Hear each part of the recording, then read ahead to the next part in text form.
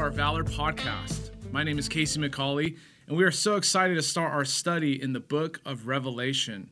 And as we do so, I just want to thank you for your guys' commitment to study God's Word in community.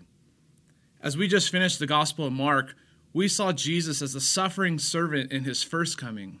And now in Revelation, we'll see Jesus as the conquering king in his second coming. So let's go ahead and jump right in. Revelation means unveiling. And of course, the main theme is to reveal Jesus. As chapter 1, verse 1 says, it's the revelation of Jesus Christ. It's a revelation about Jesus, but also a revelation from Jesus. Jesus is the one revealed, and he is also the revealer. Think about a big reveal of a project that you've been working on. Maybe a renovation or a restoration. So much time and energy, blood, sweat, and tears has gone into it. You know all the details. And it finally all comes together, and then the reveal. There's a sense of anticipation and completeness. Well, this, Revelation, is the great reveal, the final book of the Bible. It's what the story of Scripture and redemptive history had been pointing to for so long, from Genesis to Jude. The culmination of God's plan of creation, redemption, and restoration in the present and the future reign of Christ. That Jesus saves his people, defeats his enemies, and makes all things new. It's all about Jesus, his kingdom, his coming, his rule and reign, both in the world and also in our world, in our hearts. So as we begin this study together, brothers, let us resolve to see Jesus, to be freshly reminded of his power and his presence, to desire for his kingdom to come and his will to be done on earth as it is in heaven. This is what we need as we lead and serve as men of God, as men of valor. As Jesus addresses the churches in Revelation, he says that we would have ears to hear. And that's our prayer as well, to have ears to hear all that God has for us. And that we'd have eyes to see this beautiful and powerful vision of our resurrected and reigning Savior. Part of that is the unveiling of course, many fascinating future end times events that we'll be able to look at, of how Revelation addresses the present church age, the rapture of the church, the tribulation, the second coming of Christ, the millennial kingdom, the great white throne judgment, new heaven and new earth. And as we consider all of the events, we must remember that Revelation isn't a riddle to be solved, but rather it's a promise to live by. As we go through this book as a church, Pastor Greg has titled our series that Revelation is a book of promises. This is what we need, God's promises. Oh, what would we do without the promises of God? What kind of assurance would we have? What kind of confidence could we keep without all that God has promised to us? In times of chaos and confusion, in times of distress and personal grief, loss and lament, persecution and pain, we must remember that we don't always live on explanations, but we live on promises. I encourage you to take a moment as we begin this study and reflect on all that God has promised to you in Christ. As we study Revelation, may you be reminded that his promises are true and that they are for you. May we be men that point each other to the promises of God. So let's look to our promise-keeping God. Jesus kept his promises. He rose again, and he continues to keep his promises. He will come again. The tomb is empty, and the throne is occupied. And Revelation chapter 1 immediately helps us keep this in perspective. The first session in our Harvest Group's Bible study is titled, Let Them See, on Revelation chapter 1. That this is a book of blessing, and in it we will see Jesus. And in reflection upon this chapter, let's now consider how this happens through John's writing and John's seeing, through the revelation of Jesus and John's vision of the risen Christ. In this first chapter, John gives us some important insight into this book. In verse 9, John says that he's exiled on the island of Patmos. Now, this ain't no vacation or spiritual retreat. He's exiled as a result of persecution from Rome.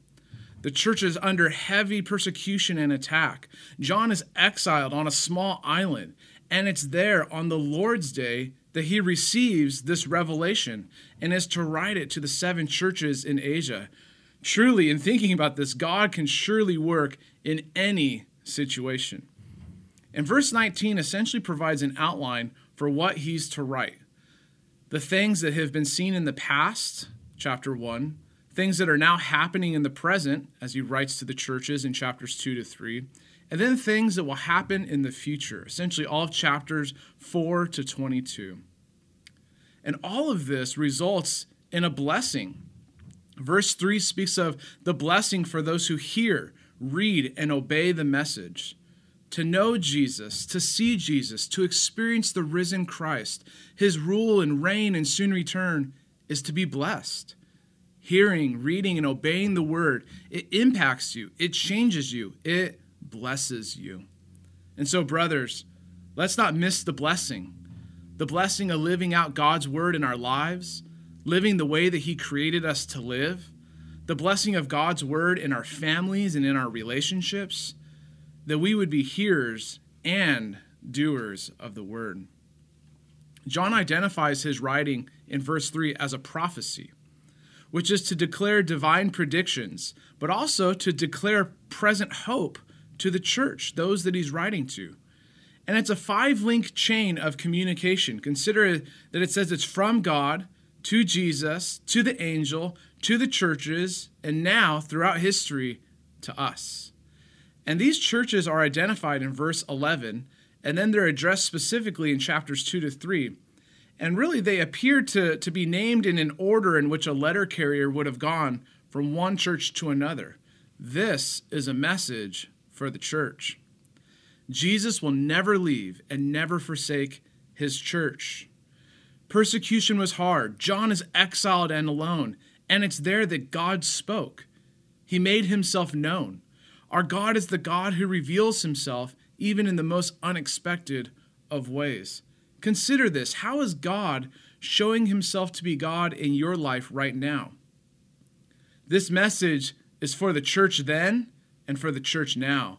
For John then and for you now. Jesus is the chief shepherd of the church, and he will guide it through every season, every situation, every circumstance throughout history, and in and through it, his grace will be made known. And the same message is true for us, that Jesus is coming, and we do not have to be afraid. Consider chapter 1, verse 7. This is the message. Behold, he is coming with clouds, and every eye will see him, even they who pierced him. And all the tribes of the earth will mourn because of him. Even so, amen. And consider verses 17 and 18. And when I saw him, I fell at his feet as dead. But he laid his right hand on me, saying to me, do not be afraid. I am the first and the last. I am he who lives and was dead. And behold, I am alive forevermore. Amen. And I have the keys of Hades and of death. Jesus builds his church, and the gates of hell shall not prevail against it. And so we go then and share this message, and as we do so, we wait for his return. Jesus is coming, and we do not have to be afraid. And to strengthen us in this truth, John receives an incredible vision of the resurrected Christ. First, we know these promises are true because God is eternal. Twice, John writes that God is who is and who was and who is to come. He's the beginning and the end. He's the Alpha and the Omega. This shows us that God is all-knowing, that he is eternal. Alpha and the Omega. This is the first and the last letter of the Greek alphabet. And we know that knowledge is communicated through letters of the alphabet. And so as the Alpha and the Omega, God has all knowledge. He's all-knowing. And so his promise is certain. And verse 5 then describes Jesus in 3 ways. He's described as the faithful witness, the one who always speaks and always represents the truth. And actually, throughout Revelation, John will describe Christians as those who faithfully bear witness to Jesus. Jesus is faithful and true. Jesus is the firstborn of the dead, John also says. Jesus is the resurrection and the life. He conquered the grave, and all who put their faith in him will share in his resurrection life. And finally, Jesus is the ruler of the kings of the earth. That he is the King of kings, and he is the Lord of lords. And to demonstrate that, consider this overwhelming encounter that John has with the risen and glorified Christ. That he gives a symbolic vision of Jesus in verses 12 to 16. That Jesus is presented and depicted as having a long robe and a golden sash, which is speaking of him as our priest and our king. That Jesus has this white hair, speaking of his honor and wisdom as the Ancient of Days. Eyes like a flame of fire. That he's all-seeing and he has the right to judge. That he has feet burnished like bronze, a voice like the roar of many waves, and a face like the sun shining in full strength, which speaks of his judgment, his power, and his glory. He holds 7 stars in his right hand, speaking of holding the people of God. And from his mouth came a sharp 2-edged sword, which speaks of the power of the word of God to rule and to judge. This rightfully overwhelmed John. He fell at his feet as though dead. But what a beautiful picture we have here, that Jesus goes and lays his right hand on him, his nail-pierced hand, saying, "Fear not." Consider the humbling effect the risen Christ's power had on John. But also consider the comforting effect that Christ's care had on John. You see, it's in our pride that we need to humble ourselves. And as we humble ourselves, we should find ourselves at the foot of the cross where we recognize our sin.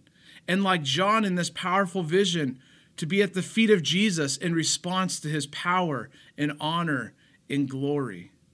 To realize how powerful and beautiful and glorious Jesus is, and to tremble, but also to know his comfort and care and present ministry in our lives as he places his hand to comfort and say, "Fear not." It's in our fear or in our lack of faith that we need to remember how powerful and how present Jesus is. Oh, how often our view of Jesus is too small. That we don't trust in his power. We don't trust in his timing. That we think our sin is too great for him. That we can lose sight of what matters most. That we could put other things in his place. And that we lose sight of who he is and what he has done. We need to have our eyes fixed and have our ears tuned. That this heavenly vision would impact our current reality to enable us to live as men of valor. And that's the message that we begin with here in Revelation, that Jesus is coming and that we do not have to fear. And so as we begin this study, let us fix our eyes on Jesus to behold his glory, to experience his grace, to know that his presence is near and that his promises are true. And I'd like to end our time here as the Apostle John begins his letter with doxology or praise and then concludes with prayer. Let's consider together Revelation chapter 1, verses 5 to 6, and Revelation 22, verses 20 to 21. To him who loves us and has freed us from our sins by his blood and made us a kingdom, priests to his God and Father, to him be glory and dominion forever and ever. Amen. He who testifies to these things says, "Surely I am coming soon." Amen. Come, Lord Jesus. The grace of the Lord Jesus be with you all. Amen.